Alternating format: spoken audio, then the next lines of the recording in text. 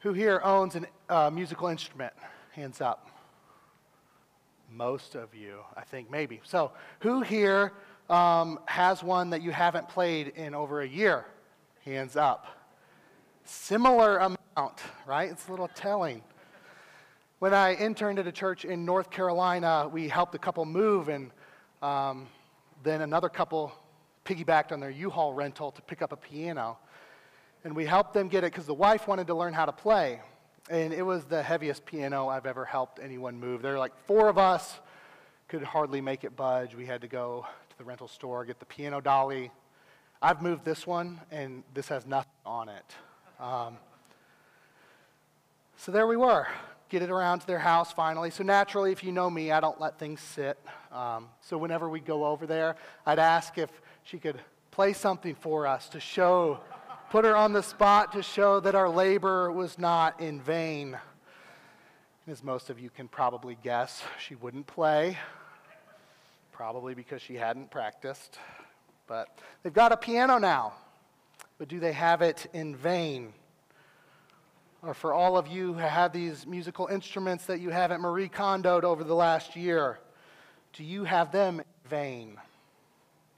They weren't made to sit there untouched. They were made to be played. They were made to make music.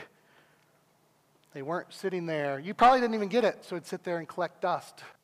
And yet, here we are. Do we do the same thing with the grace of God? Do we believe in Him for our salvation and then move on with our lives, still pursuing everything this world promotes?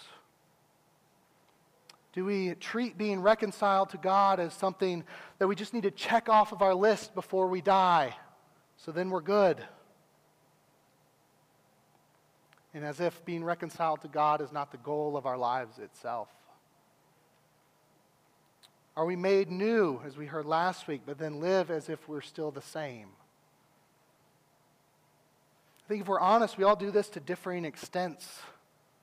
We live out of the old and not of the new. And in that, we can relate to the Corinthians in this passage, as Paul appeals to them not to receive the grace of God in vain. So let's hear God's word from 2 Corinthians 6, verses 1 to 13. Working together with him, then, we appeal to you not to receive the grace of God in vain. For he says, in a favorable time I listened to you, and in a day of salvation I have helped you. Behold, now is the favorable time. Behold, now is the day of salvation. We put no obstacle in anyone's way, so that no fault may be found with our ministry. But as servants of God, we commend ourselves in every way, by great endurance in afflictions, hardships, calamities, beatings, imprisonments, riots, labors, sleepless nights, hunger, by purity, knowledge, patience, kindness, the Holy Spirit, genuine love, by truthful speech and the power of God, with the weapons of righteousness for the right hand and for the left. Through honor and dishonor, through slander and praise, we are treated as impostors and yet true, as unknown and yet well known, as dying, behold, we live, as punished and yet not killed, as sorrowful yet always rejoicing, as poor yet making many rich, as having nothing yet possessing everything. We have spoken freely to you, Corinthians. Our heart is wide open. You are not restricted by us, but you are restricted in your own affections. In return, I speak as to children. Widen your hearts also. This is the word of the Lord. Let's pray. God, we ask that you would open your word to us, that we might understand. That your Holy Spirit would move it from our ears to our brains, to our hearts, to our hands. That it would play out in our lives. That we would come to know your power in our lives. Work in us, change us by your Spirit. We pray. In Jesus' name, amen. So here at Emmaus Road, we work our way through different books of the Bible, and so we're continuing on in 2 Corinthians this morning, and our passage is really intimately connected to what has come before. So some in the church of Corinth, the church that Paul started, one that he planted, as we say, they've rejected his authority, and this is especially due to some of his suffering and what appears like weakness. So he's been defending his ministry for these last few chapters, and it hasn't been this detached defense. He's been real with them about his experience, even about his emotion and his experience of pain from them. He's also impassioned with the grace of God in it, where we see this surpassing power held in jars of clay. And just before our passage last week, Paul reiterated God's grace again through this message of reconciliation, that God is reconciling the world to himself, that he's restoring this relationship through Jesus. That though we were created to love him, to know him, to live in perfect harmony with him, our sin, the ways we have rejected him and worshiped and gone after other things in this world, they have broken that relationship. They've severed it in a way that we cannot repair. But his only son, Jesus, became a man like us, took on flesh, but unlike us, he lived a perfect life, what we were meant to do but didn't, what we were created for but failed in. And we saw last week, for our sake, he took our sin, and he gives us his righteousness. Our sin for his righteousness, this great exchange that reconciles us to God, that restores our relationship with him. And we see that it's not something we do. Even last week, it's be reconciled to God, not reconcile yourselves to God. We only receive it by faith. Jesus saves us by his death and resurrection on the cross, but he doesn't leave us there. He makes us new. We saw this last week. If anyone is in Christ, he is a new creation. Behold, the old has gone, the new has come. He died for us that we might no longer live for ourselves, but for him, as Paul said in verse 15, or that we might die to sin and live for righteousness, as we saw in our assurance of pardon today. So we have this exchange, our sin for Christ's righteousness. We're made new. We're to live for him. And as many of the guys heard at the men's retreat this last couple days, we can't have this orthodoxy, this right knowledge, this right belief without it resulting in orthopraxy, right practice, right living. It has to play out in our lives. So last week, God made his appeal to the Corinthians through Paul. He said, be reconciled to God. And that happens when we first confess our sins and trust in him. And now in verse 1, he says, working together with God, there's this other appeal, not to receive the grace of God in vain. So we ask, what does it mean to receive the grace of God in vain? That's kind of what's overarching over this whole passage here. What does that mean? Paul says something similar about God's grace not being in vain back in his first letter to the Corinthians. In chapter 15, verse 10, he said, by the grace of God I am what I am, and his grace toward me was not in vain. On the contrary, I worked harder than any of them, though it was not I, but the grace of God that is with me. It wasn't in vain. Instead, he worked harder. That's the comparison. That's what's equated there. Though it was God's work at grace in him. So that's what I think Paul is meaning here as well. To receive God's grace isn't a failure to believe in Jesus and be reconciled to God. It's failing to steward and live out of that grace. It's becoming a new creation and acting as if we're still the old. It's getting a piano and never learning to play. It's failing to put God's grace into action. We have to have orthopraxy, not to save us, but because his grace has been poured out on us. Look at the reason Paul gives for it in verse 2. He says, in a favorable time I listened to you, and in a day of salvation I have helped you. Behold, now is the favorable time. Behold, now is the day of salvation.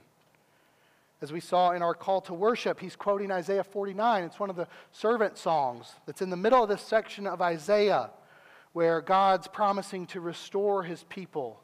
He's promising to bring in the nations what the Old Testament viewed as this end times restoration, the day of favor, the day of salvation. And Paul says, behold, now is the time of favor. Behold, now is the day of salvation. Look, it's here. What everyone has longed for, you're living in it right now. Christ has died and risen again. Jews and Gentiles, the nations themselves, are united to him and reconciled to God by faith. It's here. It's like 2016 for a Cubs fan, right? After 107 years without a World Series, it's finally here. So how should they respond? By living in reality of that win, by celebrating. You don't act like it's still 2003 when they choked in Game 6 of the NLCS, right? Or it's like your wedding day or a vacation that you've been looking forward to for months or maybe even years. When that day comes, how do you act? You don't get up and go to work. You live in light of the reality that that day has arrived. It's finally here. That's where Paul grounds this motivation to be faithful. Their moment in redemptive history, that what people have been waiting for is here. What God has promised through the prophets is here. It's now for you. You've been made new. By God's grace, act like it. For the Corinthians, this message of Jesus was still pretty fresh news. But I think for many of us, especially who have grown up in the church, we've grown accustomed to it. We take it for granted. It's been this way for almost 2,000 years. We're still in this place where God's salvation has come, but the restoration of all things is still future, this already and not yet. We know nothing of that but that time, right? Where it's available but still far off. For many of us, it seems like nothing new, and we assume that it's just going to keep going this way. For many of us, it's pretty easy for us to get pretty comfortable today and not really care about salvation, to not think about the things of God. We live in the wealthiest country in the wealthiest time in the history of the world. We're surrounded by comforts and things to distract us, make our lives easier. When we become discontent, we look to the next thing, and because of where we are, we can often get it. The better house, the right kind of family, a relationship or job that we'll think will give our lives meaning. There's so much around us that can occupy our minds and distract us from thinking about anything eternal, from things of God or eternity or why we're actually here. Just push it away. Let the next episode stream. But if we're honest, deep in our souls, we know there's something more, don't we? We know these things only satisfy for a moment. That's why when we get it, it's not long before we're discontent again. We long for something more, and we're made more acutely aware of it when things aren't going well. I mean, I think we all know this right now. When we deal with deep political divisions over everything COVID that divides close friends and families, we long for unity. When we see racism or war, we long for justice. When family members and friends get sick or die, we long for health and life. We see death for the intruder that it truly is. In these moments when we're confronted with this shroud within which we try to build our nice, neat, clean lives is just removed. And if we look at it, we know things are not the way that they're supposed to be.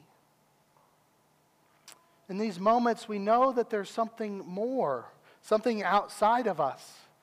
In these moments, we're shown the need for restoration, for salvation. And this is the good news Paul gives. That day's here. Now is the day of salvation. While we look around and see all these familiar stains of sin and decay, all who trust in Christ have been made new. The first fruits have come in. Light has broken into the darkness. God has shone into our hearts to give us the light and knowledge of the glory of God in the face of Jesus Christ. Restoration has begun, and it's spreading through his kingdom as this message of reconciliation grows. And one day it will be made complete when he returns. Be reconciled to God. Trust in Christ. And do not receive his grace in vain. Trust in him for your salvation, knowing he will set all things right, and live for him in light of it, that others might likewise glimpse this truer reality, that they might likewise know true and lasting love and hope and peace, even amidst chaos.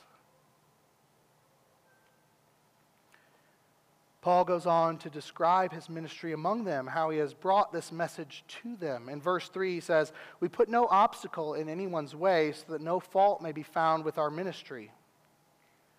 Now, in math and in English, double negatives make a positive, but not in Greek. In Greek, they emphasize things. Nothing in no one's way is how this sentence starts. Absolutely nothing, impeding absolutely no one. The proclamation of this salvation is too important. We will hinder you in no way.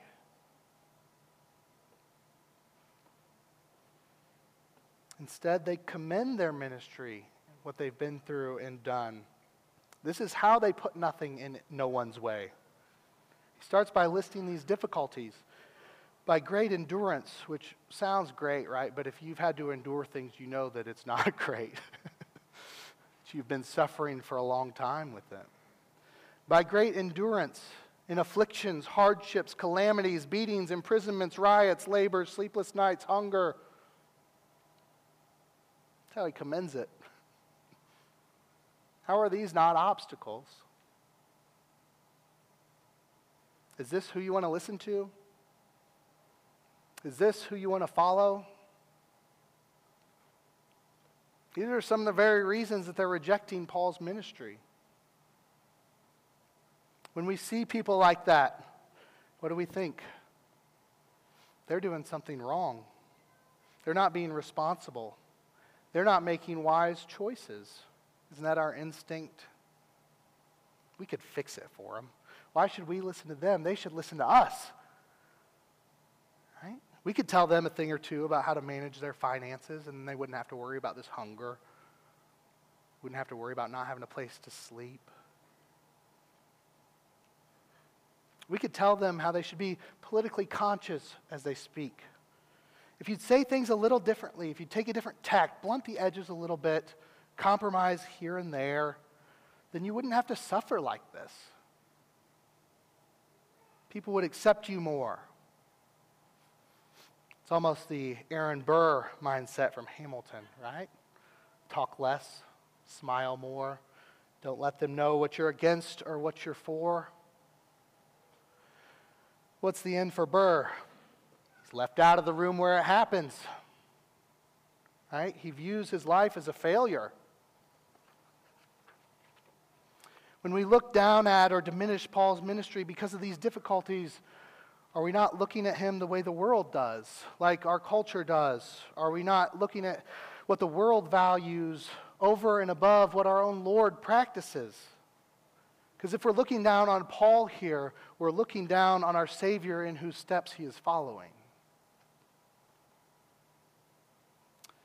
But when we look not at the outside, not according to the flesh, as Paul said recently, but at the inside, according to the Spirit, we see the power of God in these jars of clay.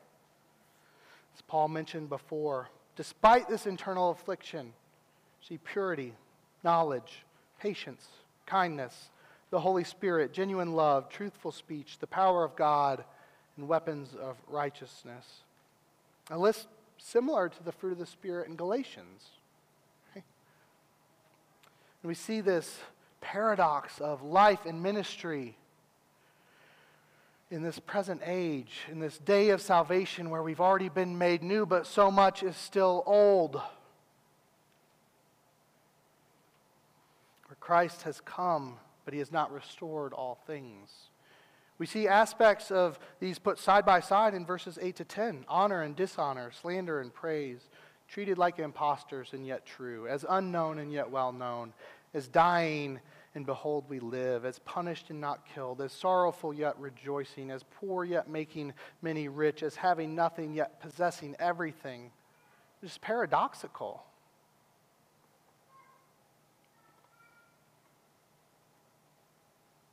The things that are seen are transient. They're temporary. The things that are unseen are eternal. But which do we look for? Which do we value? Which do we want for ourselves? And by saying this is how he commends his ministry, he's saying the opposite would be true, that if I didn't suffer, if everything was easy for me, if I looked successful from the world's perspective, you wouldn't see that my strength isn't in me, but it's in Christ. That would hinder his ministry. If it looked like I was living my best life, but dying on the inside, if I always looked joyful, but was utterly depressed, if I had everything and nothing satisfied, I would be offering you enslavement, not salvation. And many of you have experienced those very things, have you not?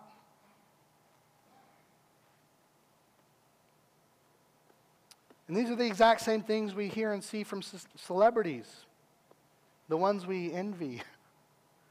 People like Robin Williams or Chris Farley, always making others laugh, but depressed on the inside to the point of death. People like Tom Brady winning the Super Bowl and saying there has to be more to life than this. Jim Carrey saying, I think everybody should get rich and famous and do everything they ever dreamed so that they can see that it's not the answer. There are 1,000 other quotes like this. But even though they say these things, we still try to follow them. We think we'd be different. For us, it would be enough. It won't. Paul's got it right. He's following Jesus, the one who created us, the one who knows us, the one who loves us, the one who will give us exactly what we need, the only one who can satisfy us, the only one who can give us rest and peace. Jesus said that if you save your life, you will lose it. But if you lose your life for my sake, you will find it. It might not look flashy. It definitely won't be easy, though one could argue no life truly is. You've probably heard the saying, God loves you and has a wonderful plan for your life. That's true insofar as it goes. But one of my seminary professors would say it this way, God loves you and has a difficult plan for your life. That's the truth, isn't it? It is wonderful. But it is difficult. But he sustains us. He empowers us.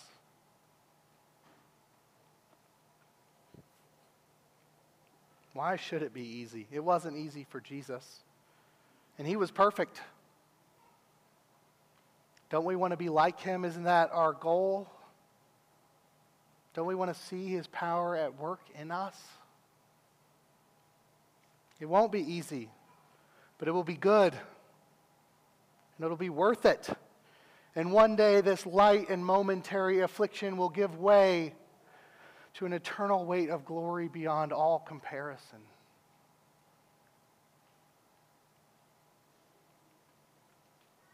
After commending his ministry, Paul turns to the Corinthians to compare their postures. He addresses them directly here. He says, Corinthians, I like calling you by name, Freddie, Dan, Aaron. He knows them. He loves them. He says, we've spoken freely to you. We've been honest about it. Our heart is wide open. It's enlarged for you. You get this sense of space, of room to breathe. And then he says that on the contrary, the Corinthians are restricted. That word is, they're pressed in, they're constrained, they're being squeezed. Not by Paul and his ministry, but by their own affections, by what their hearts are directed toward, by what they love. And they might not even notice it because they don't know any different.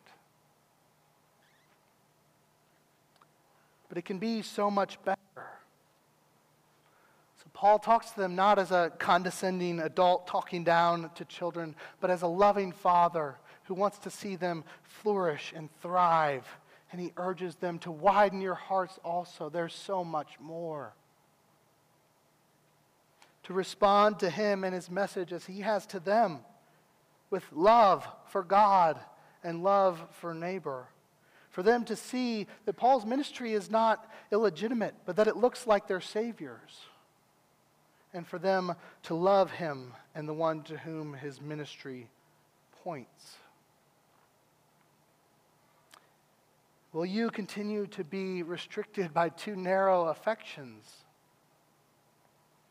Will you love and desire and go after temporal things God has created, or will you love and desire and go after God himself, who will give you all things?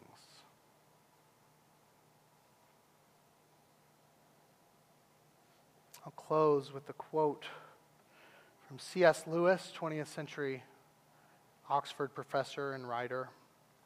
He famously wrote, "It would seem that our Lord finds our desires not too strong, but too weak. We are half-hearted creatures, fooling about with drink and sex and ambition when infinite joy is offered us. Like an ignorant child who wants to go on making mud pies in a slum because he cannot imagine what is meant by the offer of a holiday at the sea. We are far too easily pleased." Do not be so easily pleased. Stop restricting yourself by your own affections. Widen your heart. Do not receive the grace of God in vain. For now is the day of salvation. Abandon the slum and come to the sea.